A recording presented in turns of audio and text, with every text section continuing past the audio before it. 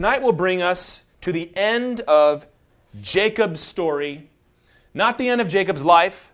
This is the end of Jacob as the main character in the book of Genesis. And we already saw the beginnings of it last week, but we're going to see the completion of the transition to the children of Jacob as the primary focus. And then in chapter 37, it is going to narrow a lot more down onto Joseph specifically. And the remainder of the book will be the redemption of Jacob's children. So just like we saw Isaac's story transition to Jacob and Esau, now we're going to see the same thing happening. And we've seen Jacob go through this big transformation, and we've had a lot of fun, I think, going through it. And we've seen how he deceived his brother and his father and was forced to flee into the wilderness. Goes out while he's there at Bethel. He meets God, which is a good place to be when you've done the wrong thing. He goes to Laban's house, his uncle, and gets married a couple times. And not always great stories, but Jacob finally gets sick of lying, deceptive, sneaky people, which is good because he himself was a lying, sneaky, deceptive person. And on his way back, he has an encounter with God where the Lord changes his name from Jacob to Israel. And he enters into the promised land and reconciles with Esau. And it was a great story. There is one final stage of this journey that we've been looking at. We've talked about how every form of change that God wants to make in you follows a similar pattern where you do something or you're exposed to something in yourself that you don't like. And in a sense, you're tossed into the wilderness. And that's where God wants to meet you and then take you into the depths of your own heart and show you the seriousness of your sin, to lead you to abandon it and come back and allow him to rename you, so to speak, and give you a new destiny, which is what the Lord does in Christ and also repeatedly through the sanctification process. But there's one final stage.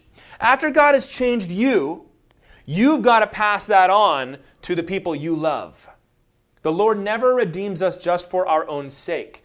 We've heard it a million times. We are blessed to be a blessing. And Jacob has to pass this on to his family. And in this passage, we're going to see Jacob will begin to lead his family, but in some respects, it is too late, which is unfortunate. And the rest of the story is going to be God pouring out his grace on that family. The spiral of these kids is going to continue until the end. And that will be the first part. Tonight we've got a lot of history, genealogy to slog through, and that is probably where we'll end up spending the majority of our time. I find it very interesting, and I will try my best to make it interesting to you as well. It's important for us to know because as we continue through the Bible, it's going to make reference to these things. So you have to be at least a little familiar with them. But the main emphasis as far as application goes is upon the family of Isaac, the family of Jacob. What's going to become of them? That there's tragedy here, but there's always hope, especially for us in Christ Jesus. So let's go ahead and do it. Let's start chapter 35, and we'll read the first 4 verses. God said to Jacob, "Arise, go up to Bethel, and dwell there. Make an altar there to the God who appeared to you when you fled from your brother Esau." So Jacob said to his household and to all who were with him, "Put away the foreign gods that are among you, and purify yourselves and change your garments. Then let us arise and go up to Bethel, so that I may make there an altar to the God who answers me in the day of my distress, and has been with me wherever I have gone." So they gave to Jacob all the foreign gods that they had, and the rings that were in their ears. Jacob hid them under the terebinth tree that was near Shechem. All right, you remember in chapter 34, we had that tragic story that just kept getting worse. We saw Jacob's only named daughter that we are aware of, named Dinah, was abused by Shechem. A man named Shechem at the very least probably was actually raped by Shechem. And her brothers, especially Simeon and Levi, deceived Shechem and Hamor, his father, who were trying to work out a marriage contract for Dinah, and ended up sacking the city. They killed every man in the city. They took the women and children slaves. They plundered it, and that's what they did. And Jacob, at the very end, was worried about what was going to happen next. And so chapter 35 picks up where that left off. And God says to Jacob, "Arise and go to Bethel." You can already see the change in Jacob because no longer does he have to be accosted in a dream or wrestled down by an angel. God speaks and he listens. He's grown. And he tells him to go to Bethel, or Luz as it was called then. You can see on our map It's not very far. It's about 20 miles south of Shechem. The land of Israel is not very large, especially not by American standards. We have such a huge country. We're used to vast distances, especially with the travel that we have. But this is 20 miles south. And Bethel is where God had met Jacob before, in chapter 28, where there was the stairway going up and down into heaven and the angels going up and down on it. And the name that Jacob gave it, Bethel, means house of God. Because he, remember, said, God was here and I didn't know it. And this is what God does. When we are in times of crisis, if you know the voice of the Lord, before, when Jacob was in crisis, he needed to learn the voice of the Lord. First time God almost did what he did with Saul of Tarsus. He knocked him down and gave him a vision. The second time, Jacob should have been able to listen, but God had to wrestle him down. But now he knows God's voice, and so he's able to listen.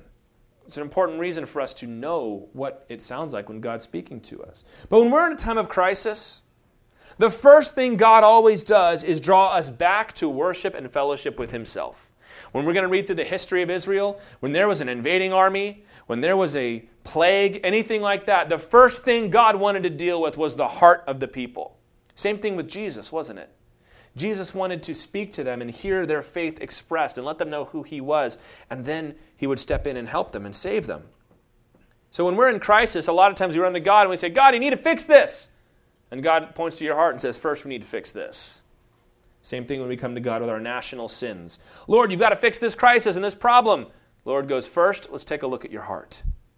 And so Jacob, in his greatest act of leadership in his story, says to put away the foreign gods that are among you and purify yourselves and change your garments. He says, bury your idols in the ground. We've discussed this already some, that Rachel had stolen her father's gods, his household gods, which were called teraphim at this time. And he says, we're going to bury these. And it seems like it wasn't just Rachel, but there was idolatry in the house of Jacob, the house of Israel. Isn't that odd? The rings that were in their ears, it could be that these were magic charms, so to speak. And this is what I read, and there's still not definitive proof on this, but it seems that these were some kind of cultic or magic things that they had, almost like you've seen in certain cultures in the Caribbean and Central America. They will tie things in their hair that are supposed to be related to some god or spirit or other. And he says, we're going to get rid of these. And we're going to change our garments. There's a whole picture of purification here. We're going to get rid of the wickedness, and we're going to change our clothes. And this is Jacob's final step in his journey. He has met God. He has learned his lesson. He's abandoned his old ways. He's returned home. Now he's got to pass that on to his family. And we know that God has ordained the family as the place where worship is to be taught. Malachi 2:15 said that the Lord put the Spirit in the union between a husband and wife so that he might raise godly offspring. And of course, the famous passage from Deuteronomy, the Shema, Deuteronomy 6:4-9 says, Hear, O Israel, the Lord our God, the Lord is one. You shall love the Lord your God with all your heart, and with all your soul, and with all your might. And these words that I command you today shall be on your heart. And here it goes. You shall teach them diligently to your children, and shall talk of them when you sit in your house, and when you walk by the way, and when you lie down, and when you rise. You shall bind them as a sign on your hand, and they shall be as frontlets between your eyes. You shall write them on the doorposts of your house and on your gates. That's Deuteronomy chapter 6, verses 4-9. This is the passage that we read during baby dedications as a charge to the parents to teach their children. And what I love about this passage is it's not so much sit down and give your children a formal spiritual education, although that can be important too. He says when you're standing up, when you're sitting down, when you're walking by the way, put it on the door, put it on your forehead. Everywhere you go, the Word of God and the truth of God should saturate the family. This is what Jacob is doing here. He's teaching the family to walk with God. Now, unfortunately, the family is often the last place to be sanctified. Have you noticed that? You can hold your temper with everybody except your wife. You can hold your temper with everybody except your husband or your kids. All the things that you're so good at everywhere else, you come home and you just can't do it. Because we're lazy. We want to come home. We want to be around the people that we're most comfortable with and unplug, man. I don't want to have to always be on all the time. Or we're selfish. They should be taking care of me. I shouldn't have to do all this around them. That's not biblical. That's not what God teaches us. And sometimes we can wait too long to start teaching our children or leading our wife in the things of God. And by the time we decide we want to do it, which is going to be the case here with Reuben, I believe, that we're too far gone. And it's difficult to do what would have been easy the first time.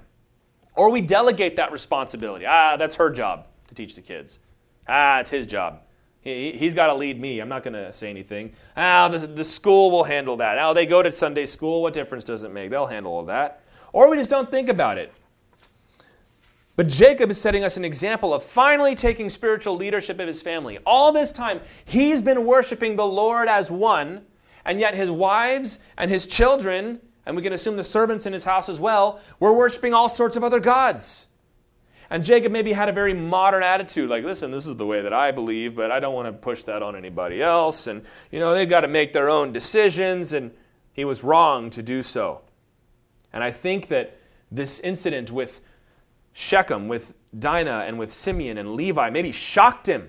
And he was ready to listen. He goes, I don't even recognize these kids. What's happening in my house? And God goes, I'll tell you what's happening in your house. Get rid of this stuff. They're worshiping the same gods as the world. They're wearing the same earrings as the world. They got the same clothes as the world. So that's why they're acting like the world. And this is what a good father, especially, should lead his family to do. To cast off the things that the culture views as appropriate, its own idols, its own charms, yet are offensive to God. There are things that people around us will not blink at. Of course, it's fine. Who cares? But to God, they're not right.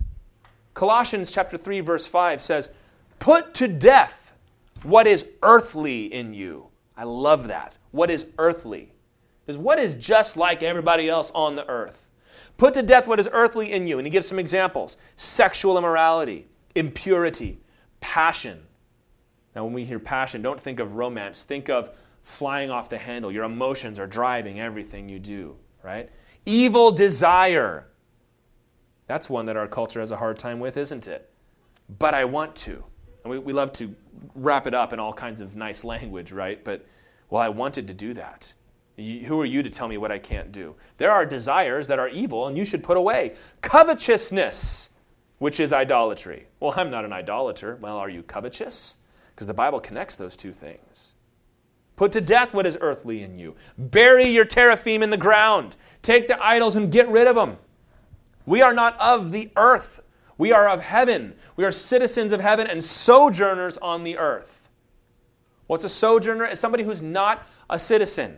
We might use like an illegal alien in a country. That's who we are to the world. You're there, but you don't belong there. You're not a citizen there. You don't have roots there. And you might not stay there very long. That's what it means. Peter says that when we live on this earth, it's like we're living in a tent. Tents are not meant to be lived in forever. You break them down and you move. He says someday you're going to put off this earthly tent. So the entertainment of the world, is it all wrong? No. But there are certain things that are producing a level of acceptance in your house that you are not going to be prepared to deal with later. And parents, let me tell you, you are an adult. You are mature. You are able to sift through the wheat and the chaff. You can watch something in a movie or online and say, all right, I know what's good and I know what's evil and I'm going to separate the two. You might have children in your house who are not so wise. And when you teach them that, you teach them that this is what is okay, they're not going to be more careful than you. Almost always they're going to be more open than you. The philosophies of the world. Are there people that have important insights that the Bible harmonizes with? Yes, of course there are. But are we teaching our children? Are we together as a married couple? Are we looking to what the Scripture says? Or are we looking for other people to tell us things that the Bible says is okay? Sometimes I think that's what we do. We do exactly what the world says, and then we see, is there anything the Bible says I can't do? Okay, let's get rid of that. Oh, it's so backwards. Let the Word teach you what is right. The practices of the world. There's stuff the world does that we're not supposed to do. And it's amazing as you're watching the world and the church are becoming more and more distant from one another. And people are getting offended by it. And there are people in the church that are used to being more or less closer to what's going on, and they think maybe we should change too. But it's not the case. We've got to bury the idols. Every one of us should be about that business. burying idols, putting on new garments of righteousness, and insisting that our loved ones do the same, our families, our parents, our church members with each other. Jacob knew God, but he had not yet introduced his family to God. And that changed right here. Verses 5 through 8. As they journeyed, a terror from God fell upon the cities that were around them, so that they did not pursue the sons of Jacob. And Jacob came to Luz, that is Bethel, which is in the land of Canaan, he and all the people who were with him. And there he built an altar and called the place El Bethel, which means God of the house of God, because there God had revealed himself to him when he fled from his brother. And verse 8, Deborah, Rebekah's nurse, died, and she was buried under an oak below Bethel. So he called its name Alan Bakuth, which means oak of weeping, or big tree of weeping. If it was not specifically an oak tree, it was a big tree. Now remember, in verse 30 of the last chapter, Jacob was afraid that the other Hivites would see what they had done to the city of Shechem and chase them down. That's just to be expected. But God delivers them out of this. They come to Luz. When Israel took possession of this land, they would rename it Bethel. And he builds another altar here, rededicating it to the Lord. God put a fear in the hearts of all these people. We're not going to mess with these people. Maybe they knew that he was connected to Abraham in some way. Maybe they knew that he was Esau's brother, who was a mighty warrior. Who knows? But it was all God. And so Jacob comes back and rededicates the site of Bethel to the Lord. And Bethel would remain a holy place in Israel until, as we see in 2 Kings and elsewhere, that 1 Kings, 2 Chronicles, Jeroboam, after Solomon, would split the kingdom, and in order to keep the people from worshiping in Jerusalem, he would set up another temple in Bethel. Well, that's a very holy place. This is where Jacob was. And instead of allowing them to worship at God's site, he set up 2 golden calves for them to come and worship there. And it's called the sin of Jeroboam. Jeroboam is referred throughout the Bible as the one who caused Israel to sin. How'd you like that title after your name? David, the man after God's own heart. Jeroboam, the man who caused Israel to sin. After that, some of the prophets will refer to it as Beth-aven. So Bethel means house of God. Beth-aven means house of futility or house of uselessness. House of idols is the idea. But for right now, it's a very holy place, and it's a special place in the life of Jacob. We also have to note here, verse 8, there's going to be several tragedies that we hit in this section, but Deborah, who was Rebekah's nurse, died. And this is odd. Where did she come from? I don't know, is the short answer. Maybe when Jacob left, Deborah went with him. It does not say. It was his mother's nurse. So we can imagine that when Rebekah came to the promised land to marry Isaac, Deborah came with her. And maybe when Jacob left, Rebekah sent Deborah to escort him and show him around and show him how to get there. It does not say. Or it could be that during the time that he was in the land of Israel, and there will be a substantial amount of time, as we'll see, that Deborah had begun to travel with them. We do not see Rebekah again, and I've mentioned that before. This is as close as we come to a reunion between Jacob and Rebekah. So we will just note that and we will move on. When you decide to put away your idols and submit yourself to God, you're going to find that there is victory all around you. So many times, I feel like I keep coming back to this point lately. What we want to do is fix the problem, and then we will come and worship the Lord. We will use the Lord as a vehicle to accomplish what we want to accomplish. We come to God with our list of demands and what we think needs to be done, like the Pharisees came to Jesus. But it's not the way it goes. You have to come to God first, and then the victory comes later. And that order is very, very important. You come to God first because He is God and because you are a created being broken and fallen in sin. And most of the time, the mess is a mess that we've made. God, you got to fix this. God goes, you come to me first. Which has been my passion in this incredibly political season that we've been in for the last few years. The single string on my guitar that I keep plucking is return unto the Lord. Because we can fix everything. But if we haven't done that, we're just going to recreate something new, something worse. We come back to God first. Because Romans 8:37 says that in all these things we are more than conquerors through him who loved us. We like to cut off the first half. I'm a conqueror. I'm more than a conqueror. No, he's more than a conqueror. And he has made you to be more than a conqueror. Very, very important to get that order correct. When you put Jesus on the throne, things start to fall into place. Whether that's an external circumstance, whether that's a difficult child, or a marriage that you're trying to fix, or anything else. Put God first and you will become the victor in that situation. Because very often that is the issue, that you're out of alignment with God. Have you ever had an illness where you go to the doctor and they're treating the symptoms, but they keep coming back and they don't know what the problem is? And then they find out there is something very deeply rooted at the bottom of your body that was not right. And then when they fix that, it clears right up. It's like that with your spirit and your life. You get Jesus on the throne first. And it is a mistake, I will say, for this reason, not to push each other to worship the Lord, especially our kids. I was a youth pastor. Drove me crazy. Well, I don't want to make them go to church. Why not? Well, because I don't want them to resent God. Okay, you make them go to school, though. You make them brush their teeth. You make them tie their shoes. You make them do all sorts of things they don't want to do. You insist that they do their homework. Have you read your Bible? I don't want to read it today. Okay, we'll get it later.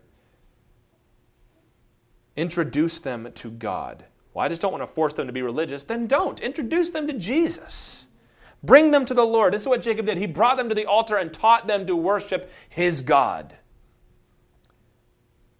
Bring your family to the Lord, and everything will start to come together. Does not mean that the circumstances will necessarily change, but at the very least, God will make you the kind of person who is able to bravely face those circumstances. Verses 9 through 15.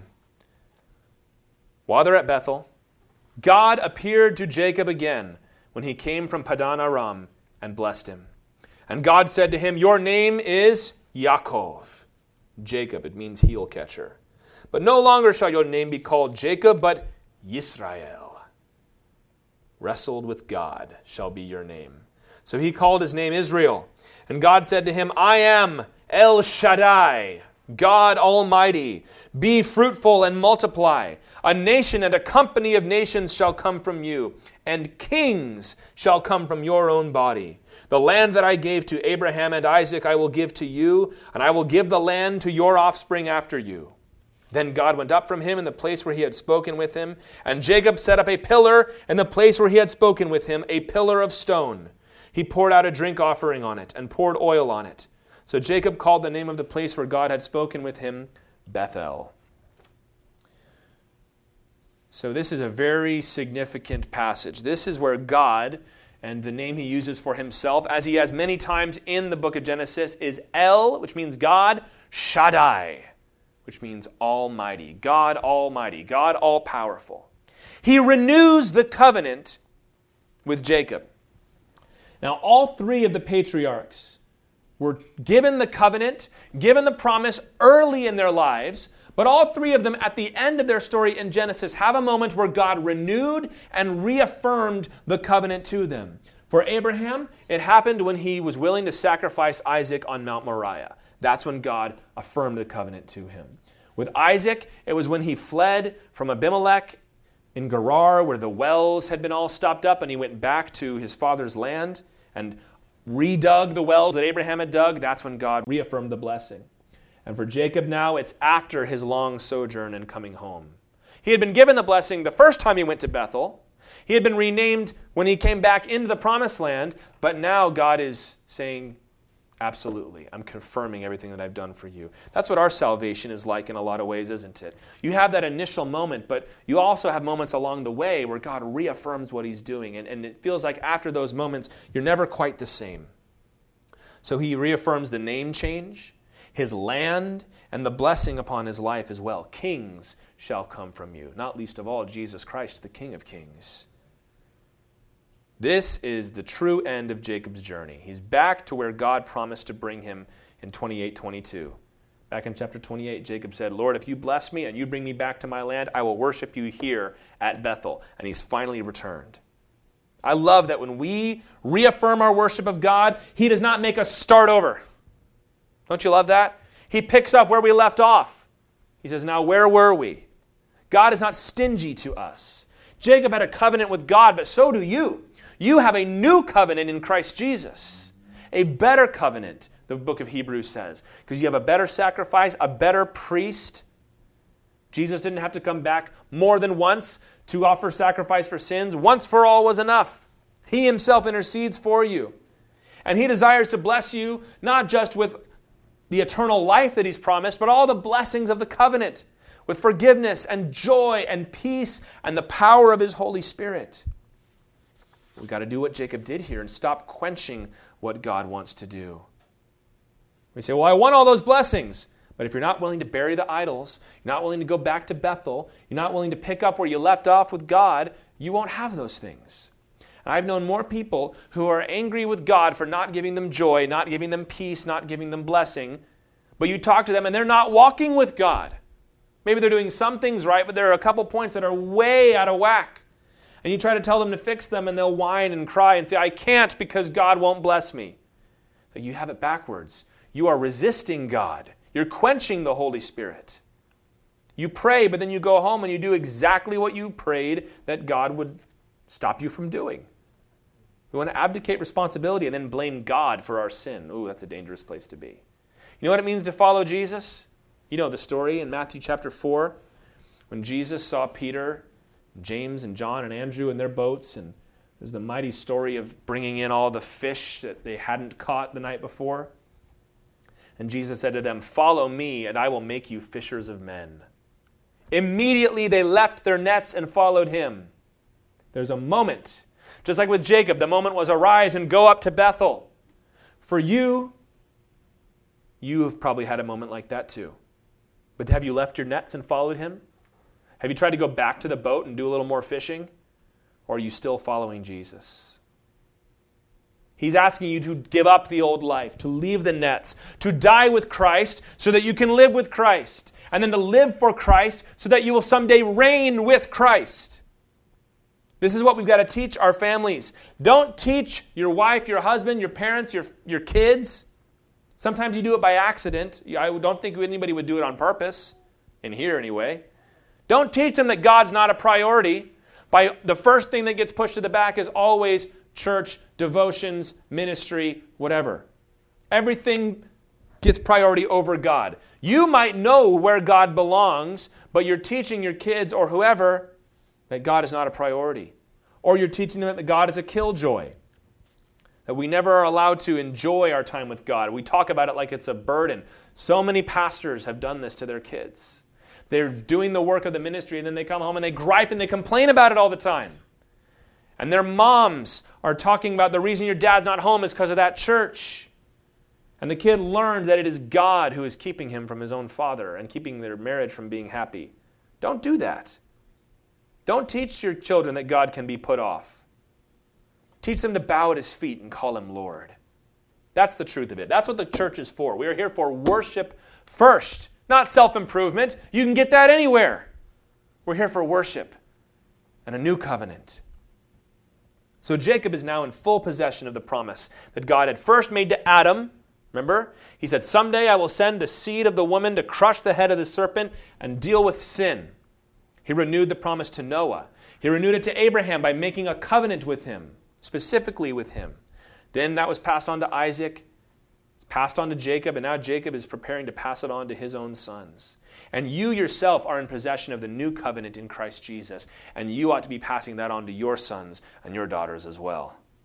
And we have the option, as Paul's taught us, to go out and have new sons and daughters in the Spirit that are not of your body, but you get the chance to bring them to Jesus and almost be a midwife for their new birth. Isn't that cool? You must be born again, and you get to be the one at that moment.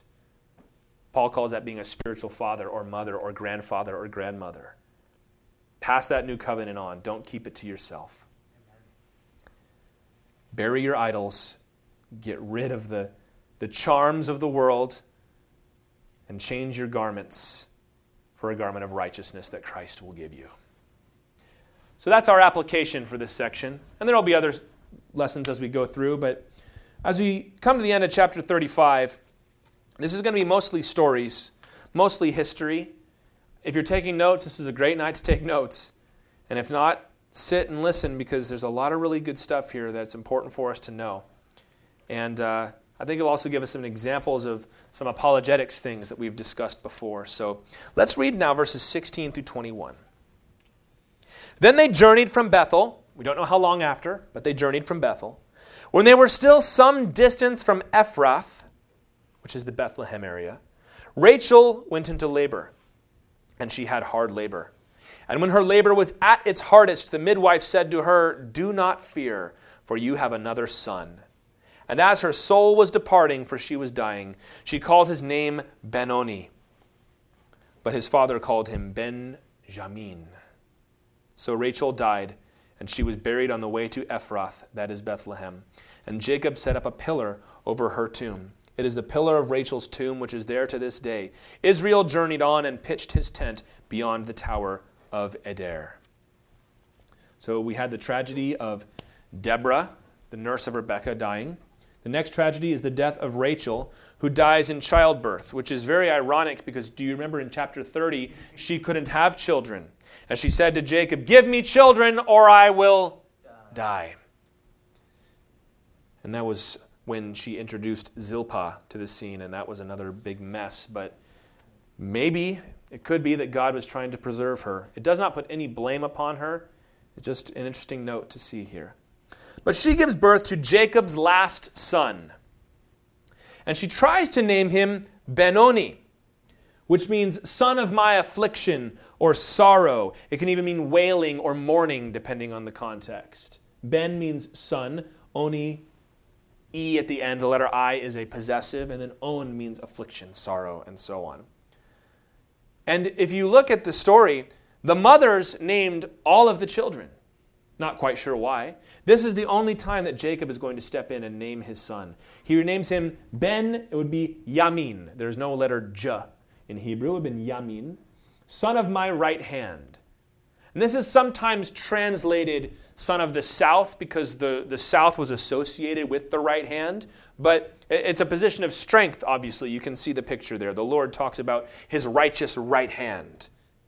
Ben, son, Yamin, my right hand. And he will be the 12th tribe of Israel. And imagine how heartbroken Jacob was in this moment.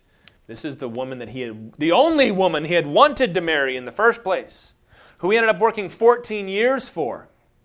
But it said it only felt like a few days to him because of how much he loved her. And now she's passed on. And it says that she was buried while they were some distance from Ephrath, which is Bethlehem. You maybe remember the prophecy in Micah where it says, "But you, Bethlehem Ephrathah, although you are small, a king will come from you," and that was Jesus. So Ephrathah, or Ephrath as it says here, was the region, you might say the state. So you say Birmingham, Alabama, you would say Bethlehem Ephrathah. And there is some confusion surrounding Rachel's burial site, because there are a couple passages in Scripture that at first blush seem to give contradictory information, and then there is some tradition that muddies the waters a little bit here. So, first of all, we have Genesis 35:19, which is where we are, that says Rachel was buried, and it gives us the name Bethlehem, so it would seem to say that. There is also traditionally, if you go to Israel, there is a site there near Bethlehem, which is the tomb of Rachel, supposedly. She was not buried in the cave of Machpelah like Abraham and Isaac and their wives. Then in 1 Samuel chapter 10, verse 2, it's mentioned that Rachel's tomb is near a place called Zelzah, which we do not know where that is. We simply do not know. But we know that it was close to Ramah, which is where Jeremiah 31:15 identifies the tomb of Rachel.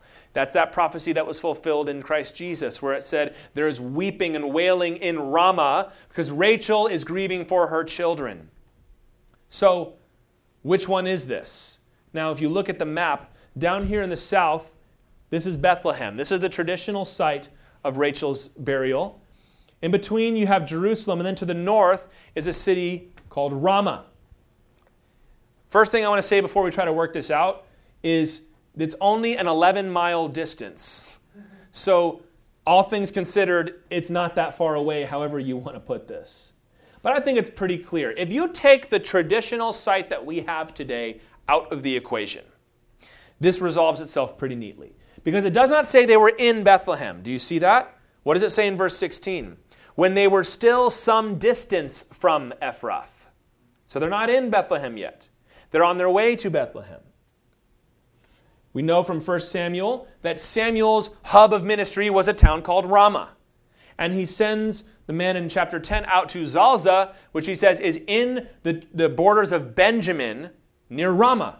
And if you're looking at this map here, Benjamin is right here by Jerusalem and doesn't quite stretch up to Ramah, but it's close. And then Jeremiah 31:15 says that Rachel is weeping and wailing in Ramah for her children. So this is really not a salvation issue. It could just be that we're not as familiar with the geography as the writers were. Seems to me, though, pretty clear that she's somewhere near Ramah, but probably not right in Ramah and maybe closer to Bethlehem than we thought. But remember, the two farthest options are only 11 miles apart. So it's not such a big deal. But people want to come in and say, see, the Bible is full of contradictions and you can't trust it. But whenever you break them down, they're like this. Are we 11 miles apart or less? Which is not that big a deal. So, interesting note. Thought we'd move on from that. They pitch a tent beyond the Tower of Eder, which we're not quite sure where that is, but probably somewhere between Bethlehem and Hebron, or Mamre, as it was called then. And of course, this does not want to minimize the importance of Bethlehem. It will be very significant because David is going to be born there. Jesus Christ is going to be born there. The whole book of Ruth will take place there. And there is at least some kind of connection between Rachel and the city of Bethlehem. So, very tragic story, but we can see that the transition is happening from Jacob to his children. Now we get to verse 22, and we get another one of those sordid Old Testament stories. When Israel lived in that land, Reuben went and lay with Bilhah, his father's concubine, and Israel heard of it. So this is the third tragedy here. This is Reuben, the oldest son of Jacob, committing incest with Bilhah, his father's concubine. Bilhah was the maidservant of Leah. Do you remember this? When Leah and Rachel had stopped having children, Rachel was, of course, having trouble conceiving at all, they both brought in maidservants like Hagar to start providing children for Jacob. And they became his concubines. That is, they were sexual partners who were not legally, officially married to one another. Bilhah was the father of Dan and Naphtali. And this is important to know that the concubines of Jacob and of the other people in the Bible it was a kind of legal status. We think of that as just somebody that you have shacked up with. It was much more official than that. And for all intents and purposes, Bilhah was Reuben's stepmother. It was a unique polygamous situation, but there it is. This is a grievous sin. People want to minimize this. Well, they weren't really related. Leviticus chapter 20, verse 11 says that if a man lies with his father's wife, the idea being not his mother, but another of his father's wives, he has uncovered his father's nakedness. Both of them shall surely be put to death. Their blood is upon them. Now, this law was not in effect at this point, but it expresses God's heart on this kind of thing. He has very strong opinions about especially male relatives committing sexual acts with the same woman. Now, there's a couple ways to read this story. Was this love? Were they smitten with one another? Was this some sort of passionate affair? It is possible because Bilhah would probably have been young when she was brought into this kind of relationship. Because remember, she was supposed to be one to bear children. So you were going to bring somebody who is fertile and is of the age to have kids. So maybe she wasn't that much older than Reuben. We also know she was not especially loved by Jacob. He had two wives and one of them didn't feel loved. So how much more one of his two concubines? So it could have been that there was some sort of sick romance going on between them. But I think that this may be more along the lines of what we see in the sons of David. Do you remember that Absalom, when he staged the coup against David, went onto the roof and went in and had sex with 10 of David's concubines? The point of that was not romance. It was a power play. It was his way of saying, I have taken the wives of my father. I have taken the role and the power of my father. Also, this is a story maybe you're not familiar with. When Jacob was a very old man and he began to be feeble and could not keep himself warm, there was a woman named Abishag who was brought into his bed to keep him warm. It says that they did not have sex with one another, but it was still a very unique kind of relationship. And Adonijah, who was David's firstborn son and heir to the throne, asked for permission to marry Abishag. And his whole point was, listen, it's not that y'all did anything, and I'd like to marry her. But David recognized that for what it was, which was a power grab. His way of saying, I have taken the king's consort, shall we say. It was a power thing. So this is probably what's going on here. We have all these sons that are contending for who's going to be the one to inherit from their father. Should have been Reuben because he was firstborn, but now Rachel has had children, and we know from the story that Jacob had every intention of giving the inheritance to Joseph and not to Reuben. So this could have been Reuben's way of consolidating power, as disgusting as that was, and perhaps he seduced this woman. As I said, a sordid story. And this is as good a reminder as we need that you can do all the right things as a parent, but children are going to make their own adult decisions. And the Bible is very clear not to put the guilt of a son upon the father or the father upon the son. Proverbs 22:6 says, raise up a child in the way he should go, and when he's old, he'll not depart from it. But sin is vicious. And especially in this case, Jacob waited a long time to introduce the Lord and his righteousness into his family. Perhaps if Jacob had led his family better, this would never have happened. As I've said 1,000 times, people that want to get smug and say the Bible approves of polygamy, not really. It's not working out for Jacob. It didn't work out for anybody. There is no happy story with more than one wife in the Bible, which is why later on in the New Testament, they'll make it very clear, as if Genesis chapter 2 and 3 was not clear enough, that God intended a godly man to be of one woman. And in this culture, as people are beginning to dabble in polyamory and things like that, we must be resistant against it. Now, if we were to go over to another culture where there are men who have married multiple wives, as is common in the Scriptures, we would not command them to divorce those other wives, but the Bible says that that man would not be qualified for the ministry. So this is just one of those things that happens in a fallen world that the Bible has to show us how to deal with. Reuben is going to lose his firstborn blessing for this. Simeon and Levi, who were the second and third child, are going to lose their blessing as well because they sacked the city of Shechem. And that is why it passes on to Judah. We'll talk about that more in a little bit. Verse 23 now. Let's get away from that story. Now the sons of Jacob were 12. The sons of Leah, Reuben, Jacob's firstborn, Simeon, Levi, Judah, Issachar, and Zebulun. The sons of Rachel, Joseph and Benjamin. The sons of Bilhah, Rachel's servant, Dan and Naphtali. The sons of Zilpah, Leah's servant, Gad and Asher. These were the sons of Jacob who were born to him in Padan Aram. Benjamin was born in the land of Canaan, but you get the idea. This is the first time we have an assembled list of the 12 tribes of Israel. Be a good thing to memorize, because it's going to come up a lot in the Bible, as you can imagine. And every tribe is going to have some claim to fame or other in the Scripture, whether it is infamy or for a good reason. Moses will be a Levite, and the Levites, of course, will handle the matters in the temple and the tabernacle. Paul, the apostle, is of the tribe of Benjamin. Joseph will actually be split into two different tribes, Manasseh and Ephraim, his two children.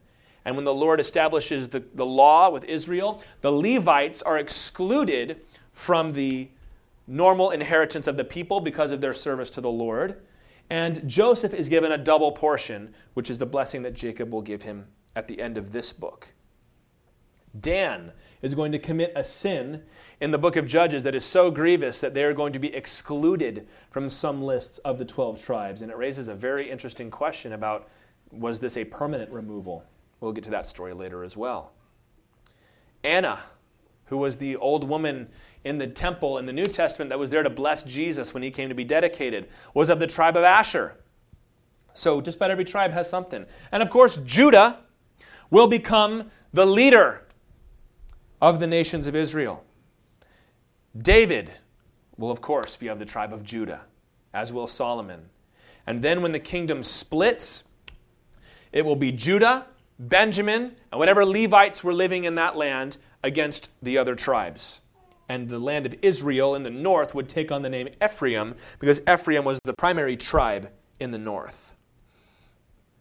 And then, of course, when Assyria comes in and takes away the 10 tribes in the north, we will not see much of them again. In the book of Ezra, we read about how they had become what are called the Samaritans. They were an ethnically mixed people. They were no longer pure Israelite any longer, and that is why in the New Testament there are no dealings between Jews and Samaritans. And that word Jew, you can hear it, comes from the word Judah.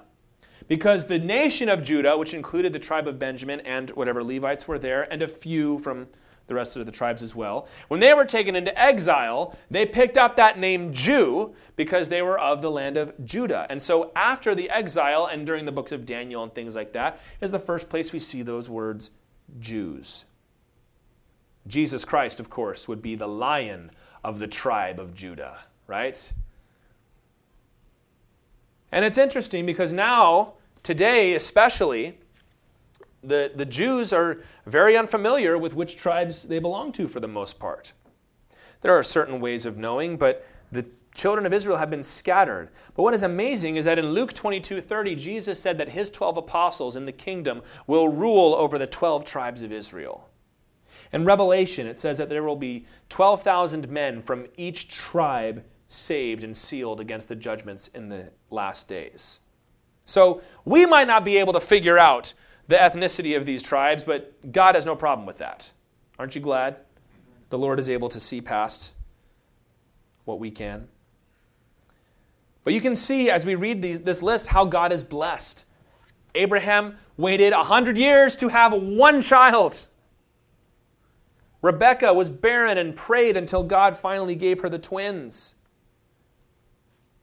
And even though the parents have failed, the children are not what you would want them to be, God has brought forth his chosen people. And we're going to look at Joseph, but really past the story of Joseph, we're not going to be focusing on single patriarchs, but upon the nation of Israel itself, the 12 tribes of Israel. No longer is the covenant going to pass from one person to the next person. It's going to pass in the book of Exodus to the whole nation, all 12 tribes. Verse 27 now. And Jacob came to his father Isaac at Mamre, or Kiriath Arba, that is Hebron, where Abraham and Isaac had sojourned. Now the days of Isaac were 180 years, and Isaac breathed his last, and he died and was gathered to his people old and full of days. And his sons Esau and Jacob buried him. So this is the reunion between Jacob and Isaac. Isaac is still in Mamre, which later on would be the city of Hebron, which is where David would rule before he was able to take the city of Jerusalem. So it's a significant site. It's where Abraham had lived by the terebinth trees. And Isaac dies at 180 years old, blessed by the Lord, buried by his twin sons, which raises some interesting questions. If Jacob left, as we think he did, when Isaac was 100 years old, and Isaac was afraid that he was going to die, remember we talked about that Isaac was kind of a hypochondriac? He had 80 years left. Which means, if he was 100 when Jacob left, Jacob was gone 20 years, which we know. That means that when Jacob came back to the promised land, Isaac was 120 years old. He died at 180, which means he was able to live for 60 more years. Which is interesting because it tells us that these characters overlapped with one another. And there's a lot of time in history that is simply not recorded when Jacob and Isaac, I'm sure, would have interacted with one another. When he and Esau would have interacted with one another. They're just not relevant to the grand narrative that the author is trying to tell us. And this brings us to the end of the story of Isaac, the promised child that Abraham had prayed for so long. And he would be buried, it doesn't say it here, but in the cave of Machpelah that Abraham had bought from the Hittites, as was Rebekah, his wife. And now that one child upon whom everything rested has a legacy that is believably secure. It was always secure because God had made the promise. But now he has 12 grandchildren. And he's got a granddaughter or more, and he's got the children of Esau. You can see that God is blessing this family and this nation. And in chapter 36, we're going to talk a little bit about Esau, and we'll go a little faster through this chapter. Let's read verses 1 through 8. These are the generations of Esau, that is, Edom. Esau took his wives from the Canaanites, Adah, the daughter of Elon the Hittite, Aholibamah, the daughter of Anah, the daughter of Zibeon the Hivite, and Basemath, Ishmael's daughter, the sister of Nebaioth. And Adah bore to Esau Eliphaz, Basemath bore Ruel, and Aholibamah bore Yeush, Yalam, and Korah. These are the sons of Esau who were born to him in the land of Canaan. Then Esau took his wives, his sons, his daughters, and all the members of his household, his livestock, all his beasts, and all his property that he had acquired in the land of Canaan. He went into a land far away from his brother Jacob, for their possessions were too great for them to dwell together. The land of their sojournings could not support them because of their livestock. Sounds like Abraham and Lot, doesn't it? So Esau settled in the hill country of Seir. Esau is Edom. That last little three-word phrase would be important for you to underline and remember. Esau is Edom. Now, you probably caught it in verse 1 of chapter 36. We have a new Toledoth marker. Toledoth is the Hebrew word that marks divisions in the book of Genesis. It means generations, and it usually introduces some kind of genealogy, a new character, a new shift in the story. And we have here our 9th and 10th, because in the chapter 36, there are two Toledoth markers that both refer to Esau. So you can lump them together as one. The first one we saw was, these are the generations of the heavens and earth. Chapter 5 of Adam, then of Noah, then after the flood, the sons of Noah in the table of nations. Chapter 11, we focused on the generations of Shem. Then chapter 11:27, Terah, and then Ishmael. We came back to Isaac, and now in chapter 36, verses 1 and 9, we have Esau. So we have a new division. Isaac has died. Jacob has stepped into the role of the next patriarch. And we're going to learn what happened to Esau in this chapter. And this chapter gives us a lot of detail about the Edomites. But we're not going to see Esau again. And we're not going to even see the Edomites so much except as they relate to the nation of Israel. The book of Obadiah, for example, is written as a prophecy against the nation of Edom. Now here's a little issue. We see here there are 3 wives that Esau had. And in chapter 26, we saw the list of Esau's wives, and the names in chapter 26 are different from the names in chapter 36. I told you when we were in chapter 26, we would get into this when we got here, so here it goes. Chapter 26, we had Judith, Basemath, and Mahalath. Chapter 36, we have Adah, Aholibamah, and Basemath. Now, it gets more complicated. In chapter 26, it said that Basemath was the daughter of Elon the Hittite. In chapter 36, it says that Adah was the daughter of Elon the Hittite. Chapter 26, it said that Mahalath was the daughter of Ishmael. Chapter 36, it says that Basemath is the daughter of Ishmael.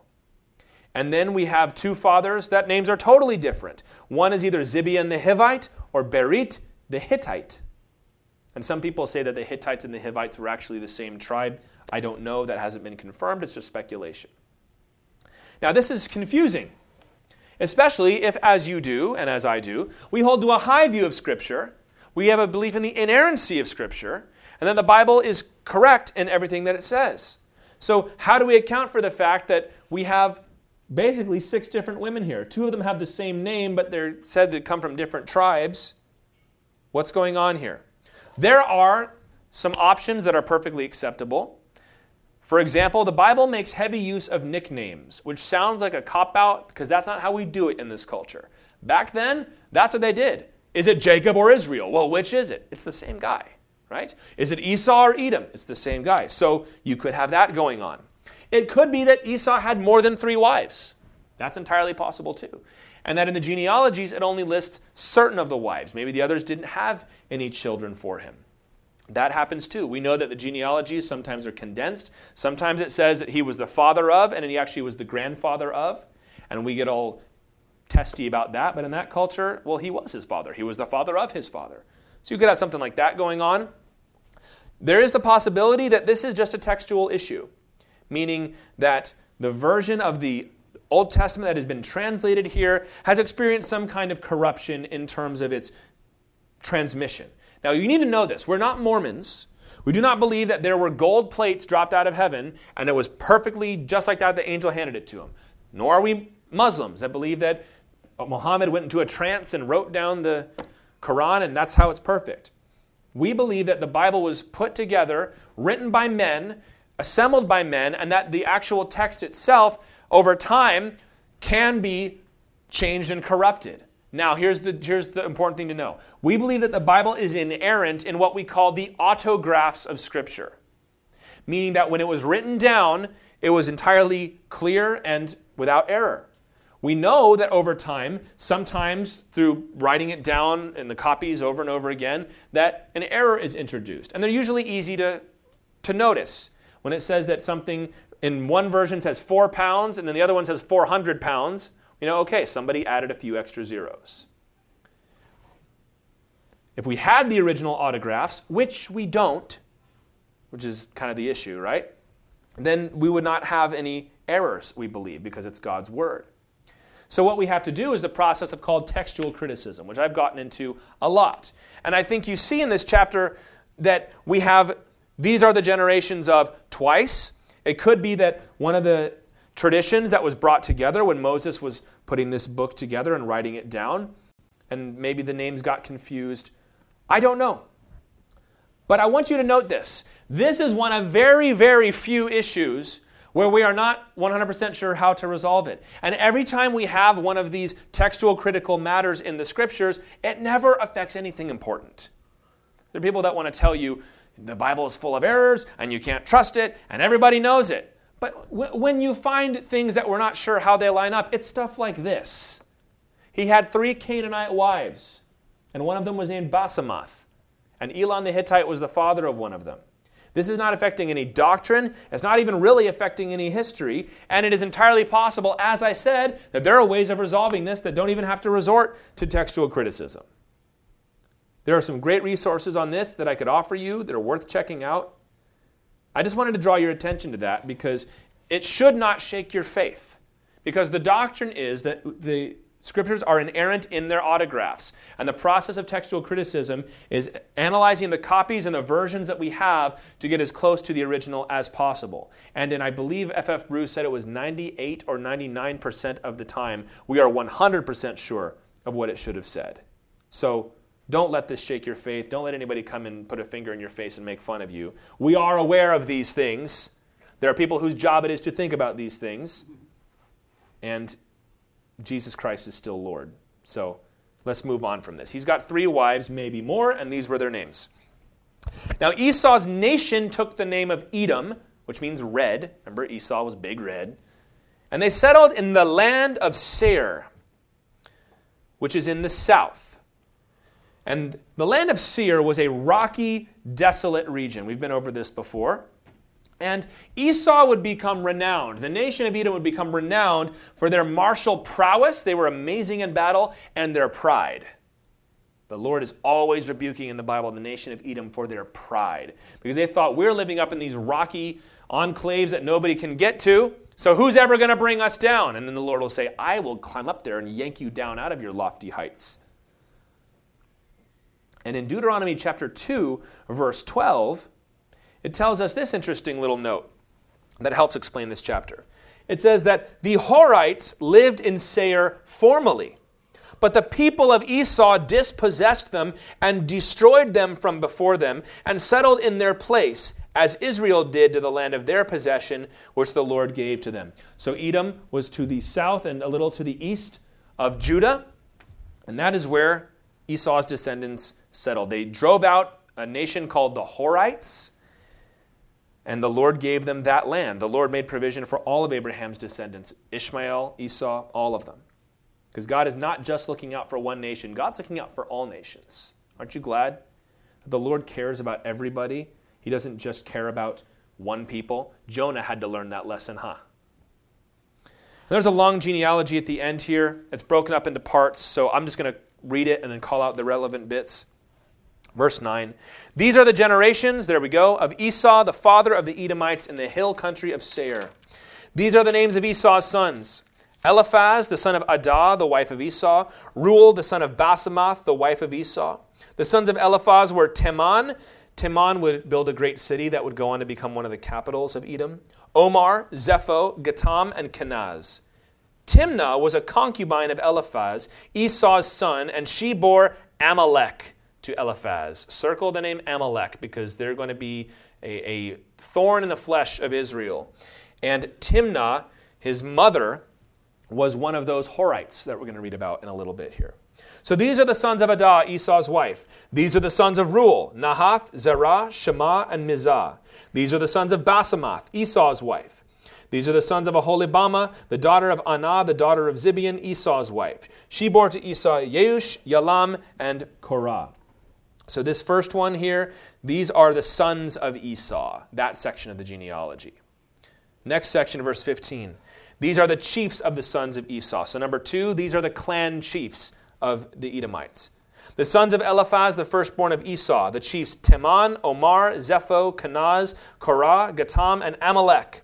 These are the chiefs of Eliphaz in the land of Edom. These are the sons of Adah. These are the sons of Reuel, Esau's son, the chiefs Nahath, Zerah, Shema, and Mizah. These are the chiefs of Reuel in the land of Edom. These are the sons of Basemath, Esau's wife. These are the sons of Aholibama, Esau's wife, the chiefs Yeush, Yalam, and Korah. These are the chiefs born of Aholibama, the daughter of Anah, Esau's wife. These are the sons of Esau, that is Edom, and these are their chiefs. So some of those names will come up later in the Bible. Know that they're Edomites. There's no quiz. Number 3, these are not Edomites. These are the Horites that Esau drove out. These are the sons of Seir the Horite, the inhabitants of the land. Lotan, Shobal, Zibeon, Anah, Dishon, Ezer, and Dishan. These are the chiefs of the Horites, the sons of Seir in the land of Edom.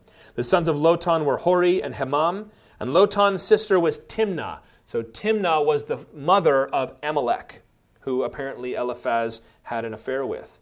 These are the sons of Shobal, Alvan, Manahath, Ebal, Shepho, and Onam. These are the sons of Zibeon, Aya, and Anah. He is the Anah who found the hot springs in the wilderness as he pastured the donkeys of Zibeon his father. You all know that story, right?